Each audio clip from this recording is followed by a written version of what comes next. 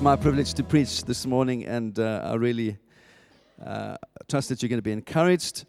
So I would like to continue looking with you at the resurrection, but from a slightly different point of view.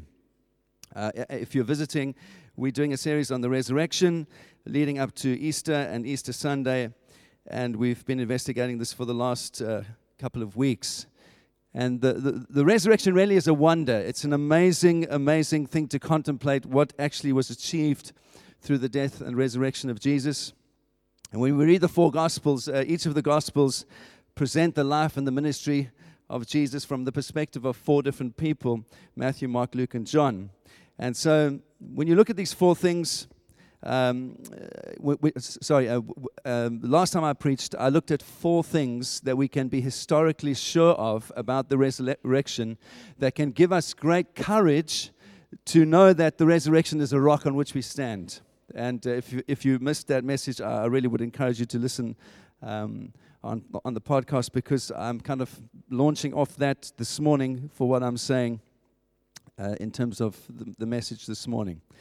So I want to approach it a different way this morning. We're still kind of looking at the resurrection of Jesus, but I want to ask this question this morning and try and answer this question. Why did Jesus live? Why did he live? And I could start with a really simple answer and just put it like this, that the reason that Jesus lived is, you can clearly see it when you investigate some of the key scriptures that talk about this message of good news that Jesus brings. So, for example, Mark 10:45, Jesus says this: "Whoever would be great amongst you must be a servant, and whoever would be first amongst you must be a slave of all. For even the Son of Man came not to be served, but to serve, and to give his life as a ransom for many."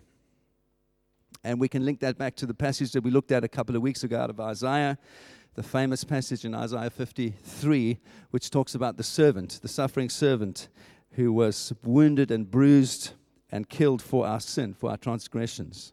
And so we could quite easily say, well, that summarizes the message of Jesus, of his life, why he came. He came to put us in right relationship with the Father, that we could enjoy a relationship with him. And that's why he came to live. That's why he died. But I want to put it to you this morning, does that really, that's all true, and we celebrate that. That's the basis of what we believe as Christians, and I suppose you could say that for some people would say that's the heart of the Christian message, it's the center of the Christian faith, the resurrection of Jesus, which it absolutely is. But does it really answer the question, why did Jesus live? What I'm trying to say is this: was the whole of Jesus' life just a prelude to what he needed to do and achieve through his death and resurrection? Or when we read the Gospels and we see this amazing story of Jesus unfold in the four Gospels, is there something else that the Gospels are trying to tell us as well? And I put it to you this morning that the Gospel is trying to tell us something else as well. And we're going to discover that over the next weeks as we go ahead. Now, many people have answered this question about the life of Jesus and why he lived. And so what I want to do this morning is look at briefly some history with you, because we hold to this firm foundation of the resurrection as believers, but there have been challenges to that foundation over the hundreds and thousands of years that we need to be aware of, because they keep coming back, and I want to try and show some of that to you this morning. Now, the first 2 or 3 centuries after Jesus was raised from the dead, there was a system of thinking began to develop in the early church, which was called Gnosticism. And basically what the Gnostics believed really was a challenge to the orthodox view of who Jesus was and what Jesus meant to people and how they understood Jesus and their theology of Jesus. And so the Gnostics really said this, that we need to replace this very Jewish message about Jesus, that God wanted to, through Jesus, to establish a kingdom on earth, and replace it with a very non-Jewish message, which involved Greek mythology and philosophy. And so these people, these Gnostics, saw themselves as Christians. They stayed in the church, but what they tried to do was to bring Greek thinking into the church. and to understand the life of Jesus through Greek eyes, if I could put it like that. And so they said this. They said that we need, that the people that are really saved are people who have a special revelation from God. In fact, they put it like this. They said, all of us as creative beings, there's some very special created beings. They have a divine spark that resides in them, and they call this gnosis, knowledge.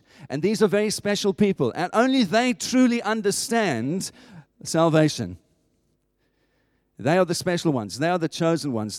Only these people really understand salvation. And you need this special revelation to really know God. And if you don't have the special revelation, you don't truly know God. Okay? So it's very elitist, very exclusive view.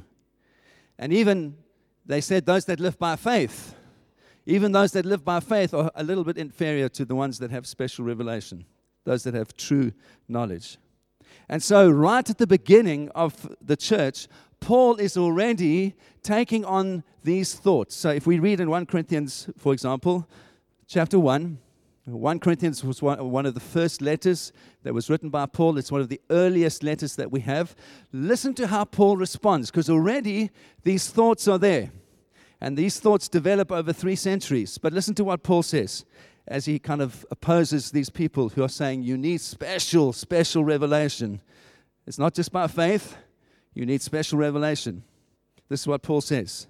For the word of the cross is foolishness to those who are perishing, but to us who are being saved, it's the power of God.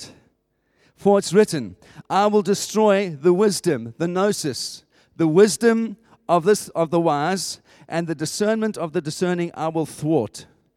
Where's the one who is wise? He's talking about gnosis, knowledge. Where's the scribe? Where's the debater of this age? Has God not made foolish the wisdom of this world? For since in the wisdom of God, the world did not know God through wisdom, it pleased God through the foolishness of what we preach to save those who believe. Here's the key. For the Jews demand signs, and the Greeks seek wisdom, gnosis. But we preach Christ crucified. A stumbling block to the Jews and foolishness to the Gentiles. But to those that are called, both Jews and Greeks, Christ, the power of God and the wisdom of God. The fullness of the wisdom of God and the fullness of the power of God meet in Christ Jesus. That's Paul saying straight up. For the foolishness of God is wiser than men, and the weakness of God is stronger than men. And so basically over the roots of this kind of thinking that Paul is addressing here in 1 Corinthians, the roots of this thinking grow into this very complex system of theology over the first 3 centuries, which really turns out to be a kind of self-help spirituality. And it's opposed by early church fathers like Tertullian and Irenaeus. And they say, no, God has created the world, and that the world needs to be rescued, and God alone can rescue the world from its brokenness and sin.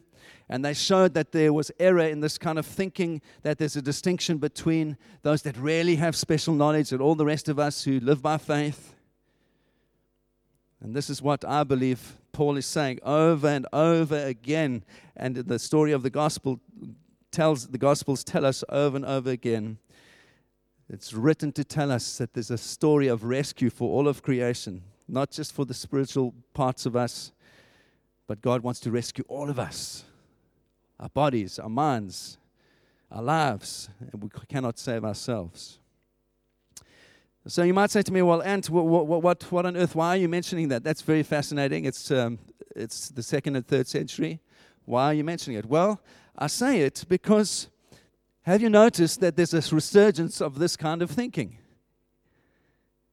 In the last 20 years or so, I've noticed there's a popularization of different Gnostic thoughts. I had pictures up of the Gospel of Thomas, the Gospel of Judas, the Gospel of Mary Magdalene. These are Gospels that were written, and we don't know who wrote all these Gospels, but they were written in the early first 2 or 3 centuries and attributed to different people. They've become very popular on National Geographic, and I've often laughed a little because they always advertise them and say, something that you've never known about Jesus of Nazareth. New revelation that's going to blow your mind about Jesus of Nazareth. It's all Gnostic gospel. It's all Greek thought from many, many centuries ago that's becoming more and more popular. And the public face of it is something like the Da Vinci Code. Who saw that movie? Anyone? Yeah, the Da Vinci Code. Going to show you something that no one has ever known before. And the truth is that there is this conspiracy hidden from everyone. But now this conspiracy has come to light. And it's going to show you the truth about Jesus. It's going to show you the truth about the Roman church. And that actually the Roman church is actually oppressed people for centuries. And there are only a few people that really know what's been going on. And if you are one of those that really know what's going on, you'll see it for what it is. And it will be exposed. And we will all be set free. Sound familiar? This is not new. This is very old. This is what the Gnostics tried to say in the 2nd century. Oh, you don't really understand who Jesus is, the Gnostics said. He was just a superhuman. A guy called, it was called the Arian controversy.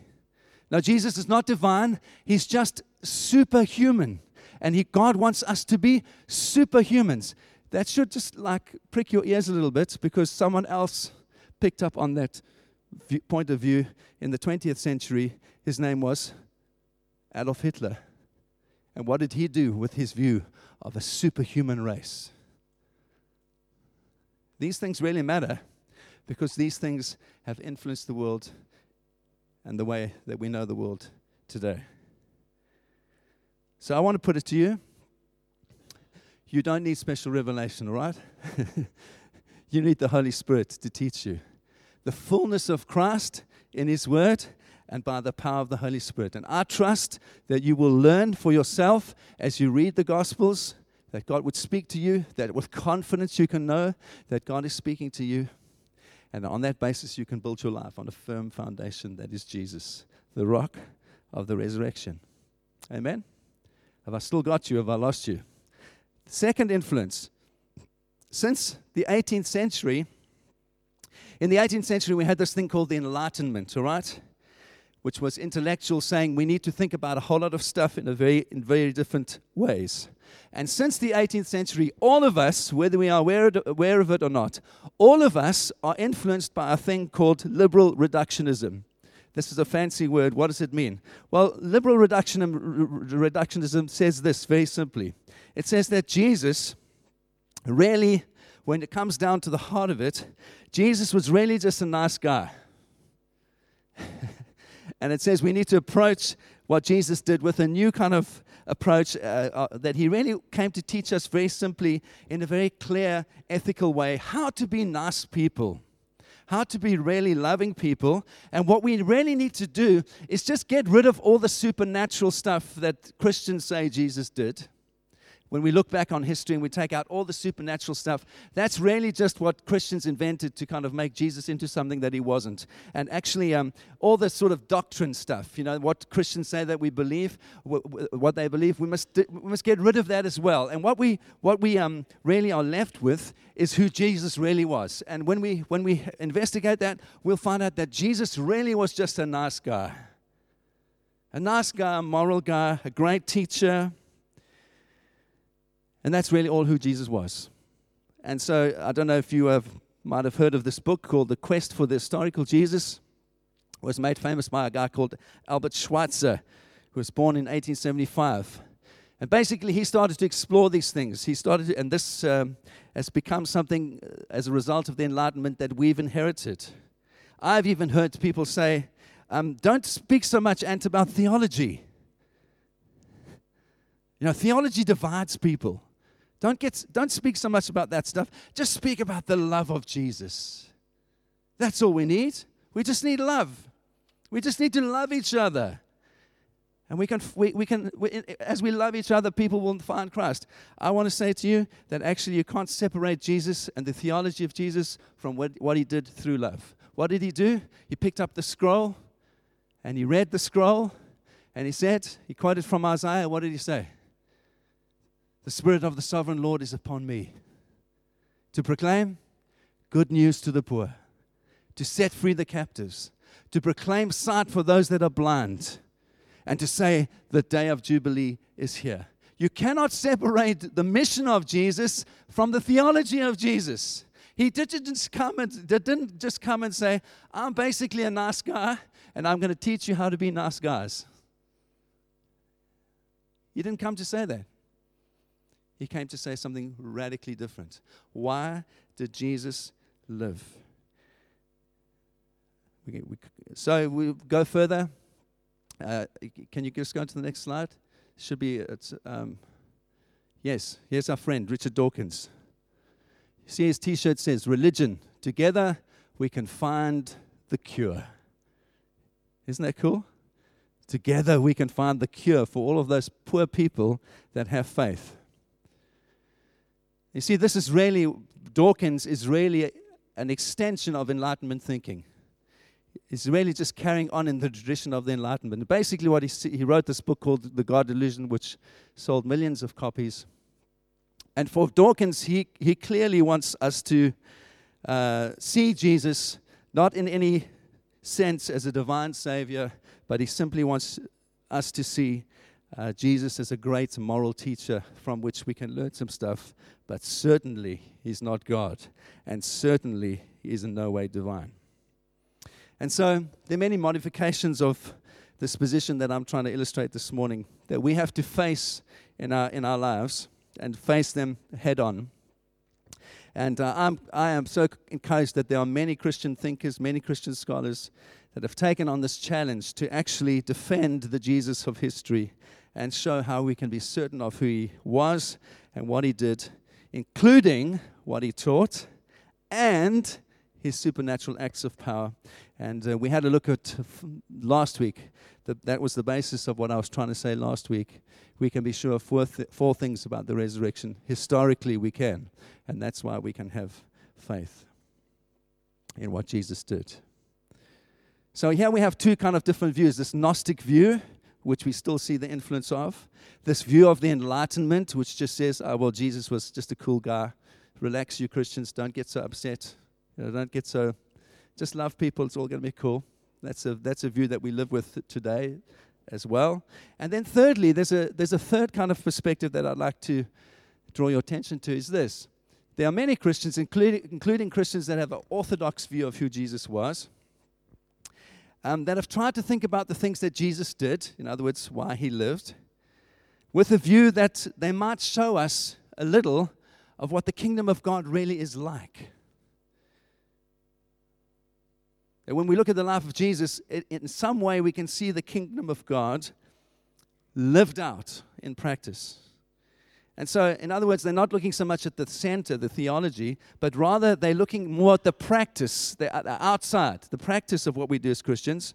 And so people that hold to this kind of view would say that the message of the good news is practically demonstrated as we rescue the poor, as we feed the hungry, as we bring social justice to the world for the widows and orphans and heal the sick and so on. That's what we really need to focus on because that's bringing the kingdom to earth. And so there are many people that I know that have given themselves to living like that. And that's a very wonderful thing. That's an amazing thing.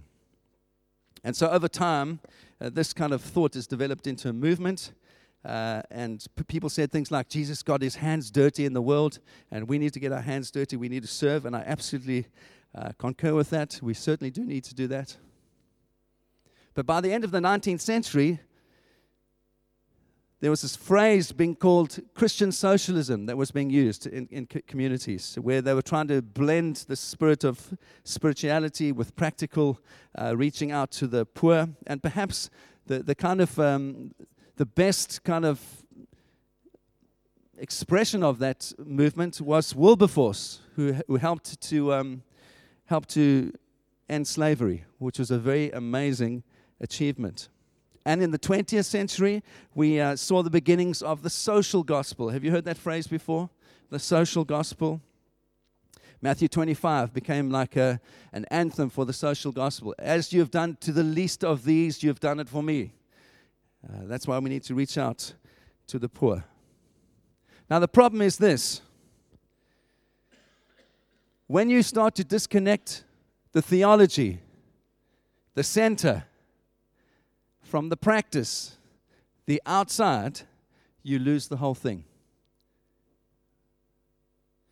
This is what I'm trying to say. If we are only about caring for the poor, without telling people that Jesus is the Son of God, who came to die for the sins of the world, who was raised from the dead, it falsifies the very reason that Jesus came into the world. The only reason that we are able to reach out with compassion to the poor and to the broken and to the lost and the needy is because Jesus came out of love for the poor and the lost and the broken and the needy. And the two are directly connected to each other. We can't have one without the other. And so in a real sense, now 2017, where we are right now, having just witnessed another atrocity in Westminster this week, despite all the inroads that the social gospel has made into the world, our world, including the Western world, still is a place of great corruption, great wickedness, oppression of the poor, violence, sexual exploitation of people, war, genocide. And the social gospel certainly has done a huge amount to clean up slums, to reduce working hours for children. They're working in factories and many other things that are truly outstanding and wonderful. I'm not knocking that at all. However, there's still homelessness, racism, virtual slave labor that are still realities in terms of our Western world. And the big question would be, what has fundamentally changed? Has the heart of man fundamentally changed? And so it seems to be the big question that we need to ask is this: what difference would it make to the world when the heart, the center of the Christian message, our theology, is more integrated with the bits on the outside, with the practice? What would it look like then if we can better connect those two? And I think as we better connect those two, we're going to start to find the reason why Jesus came to live. We're going to start to answer that question in a meaningful way. And when I read the Gospels and I read the death and the resurrection of Jesus and all that he did through his life, I'm convinced that when Jesus was talking about those things, he was in fact talking about God. And he was precisely explaining to us why he was coming and why he was doing this work that he called kingdom work. When we read the Gospels, that's what the Gospels are about. That is what the death and resurrection of Jesus really is about. It's about his kingdom coming to earth. And I'm trying to encourage you that as we live as Christians in the 21st century, which is becoming increasingly difficult, increasingly pressured from all sides, we have to hold on to our key beliefs, our theology, what is at the center with all of our hearts without compromise, and at the same time, the expression of our faith, what is on the outside, that it's full-blown, that it reaches every area of people's lives, that it deals with the deepest concerns of people, that it discerns with issues that are big issues in our society, that the way that we are living as Christians is really touching those. So why was Jesus born? Why did he live? Well, I just want to reference again, as we answer that question, I want to reference the Enlightenment again. If you can go to the next slide, please. The next one after that. This is my answer. Why did Jesus live? Why did he come? He came to bring the kingdom. He came to bring the kingdom on earth. And here's a picture of a sort of benign old man. One day my beard will look like that, right? So here's a benign old man. He's kind of sitting by the fire. He's been put out to pasture. He's kind of resting. He's kind of happy, looking back on his life, kind of what he's achieved. And this really is what the Enlightenment was saying about God. The Enlightenment was saying that God really is a doddery old man that should be taken upstairs. He should be left at the fireside. He should just go about his business. You know, he was like running the show. He was like the boss in charge of the company. But now he's not really running anything anymore. He's kind of like resigned to this place by the fireside. And those that really know, those that really count, they're now running the business, all right? But God doesn't know. We're really running the business. Those that are enlightened, those that are wise, those that kind of know what's going on, we are really running the show. And God, he's really just up there somewhere, far removed from us, doing his thing, but he doesn't really have any kind of influence over us and over the world. And so this is what the Enlightenment said, that God shouldn't have any influence anymore. And he shouldn't have any influence through people that are spokespersons for him on the earth. And so there was this great challenge in terms of the place of the church, and the church that held the place that in society that the church held. So I put it to you, this is why Jesus came. Jesus came to the earth to demonstrate precisely the opposite of what the Enlightenment was trying to say that we are all about. The Enlightenment was trying to remove God and say God is not really interested in the world. And when we read the Gospels, what we find is that Jesus and God is passionately interested in the world. God so loved the world that he sent his Son, that whoever believes in him will not perish but have eternal life. The Gospels demonstrate exactly the opposite to what our world says. Oh, God is just removed. He's not interested. Get on with your life. Religion is a disease that you can be healed from. Get on with your life. Don't worry about God. He's not interested. Actually, the Gospels say God is very interested. The death of Jesus says, I am very interested. The resurrection of Jesus says, God is incredibly interested in your life. And he wants to transform it.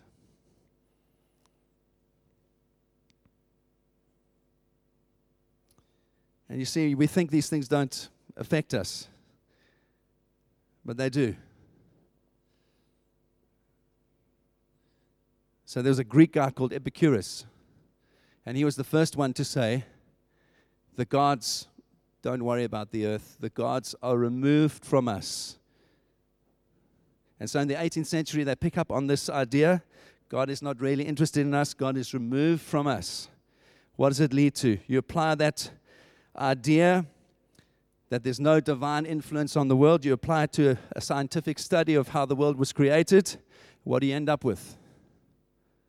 Darwinism. God is not involved in creation. It's all just evolution and chance. Take God out of it, you end up with Darwinism. What do you end up if you apply it to political science, how people organize themselves? There's no king anymore. That's what happened in the French Revolution. No king. Take the king away. The people decide what is right. We have democracy, and I believe in democracy. But what is the problem?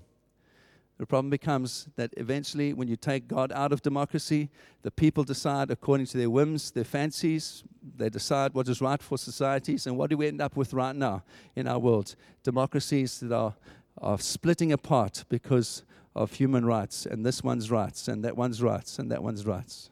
You take God out of it, you take the absolutes out of it, society becomes absolute in and of itself, and we have the mess that we are living in right now. And so I put it to you, why did Jesus live? He came to establish himself as king. This is the wonder of what we believe as Christians. It is a new kingdom. It is a new theocracy, if you like. Jesus is king. Jesus is the Lord of the universe, has come and he's dwelt amongst us and he's become king on earth. It's a radical new view of life, of the universe, of everything. It opens doors that no one can shut when we see things like this. But it also means we have to think of some other things we need to consider. What does this kingdom look like? Is it fully here? Is it only partially here? I put it to you, if you start to grasp the kingdom of God is here and that Jesus came to establish this kingdom, you can't stay indifferent to that fact. It has to move us somehow. That's the point I believe Paul is making when he writes and he talks about what Jesus has done and established on this earth. There's a new kingdom. There's a new king. What does that kingdom look like? Does that mean that you and I, if Jesus really is king and he really has established his kingdom here on earth, does that mean that we have to be under the rule of some kind of corrupt clergy? Is that what I'm saying when I say Jesus is king? What about the fact that actually our world is in the state that it is, and some of the people that have contributed most to the world being in the terrible state that it is are Christians? How do we think about that? When we say Jesus is enthroned, what does that mean? Does that mean only in a spiritual sense, or does it mean in some other sense as well? Well, we're going to answer some of these questions next week, the next time I preach. What does this kingdom look like? What about the stuff in the middle? If I've talked about a little bit about the theology, and I've talked a little bit about the practice, what we do, what about all the other stuff in the middle? What about the miracles? What about the acts of power? How do they all fit in? What do they mean in the kingdom that Jesus is coming or has come to establish? Obviously, we can't answer all these questions in 1 week, but I want to encourage you, if you go to the next slide, please, if you can start thinking about these things in the next couple of weeks. Ask yourself, well, if this kingdom has been inaugurated in Jesus, what is it supposed to look like? Does it look right now like it's going to look forever? Go to the next slide, please. I've asked these questions already, but I want to encourage you to start thinking about them in your own time, meditating on them in your quiet time. How can we positively contribute as believers in this kingdom that Jesus has inaugurated, has come to establish, that we can live in a way that demonstrates that to the world with compassion, with kindness, but not compromising on who Jesus is, what he came to establish, and what he came to do. I'm going to just pray for us, and then I'm going to ask Ed, do you want to come and lead us? Ed, we're going to just finish with a little time of response in worship.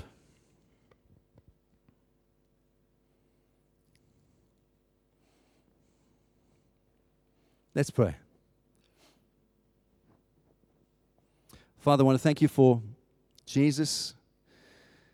Lord, we thank you for what you've come to establish, what you came to establish through the life and death of Jesus.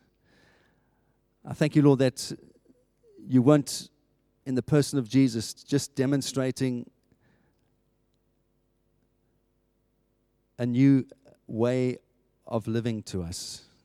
You weren't saying, here are some new rules to live by. Here's what the kind of person demonstrated in Jesus who's just a good guy. That's who I want you to be. I thank you in the person of Jesus, you were demonstrating your power.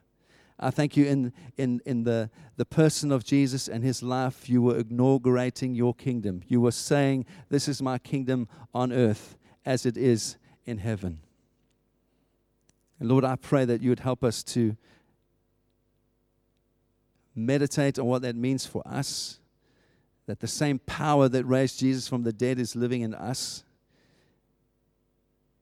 that you'd help us to understand how that changes the way that we live in a meaningful way, touching the lives of others, that we wouldn't just be held prisoner of the way that people think and just inherit the way that people think, and we would become prisoners to that. They would think in a way that demonstrates your kingdom, that reflects your kingdom, that lives in a way that brings your kingdom to earth as it is in heaven. Help us, Jesus. I pray that you'd set us free, that you would transform our minds, as Paul says, that you renew our minds and transform our minds, that we might become increasingly those that reflect your kingdom, reflect who you are to those that we touch through our lives. And Lord, I pray that as we worship now, you would seal these things in our hearts, that the Holy Spirit, you'd come, you would just cement them in us, that you would transform the way that we live by the power of your Holy Spirit. In Jesus' name. Amen.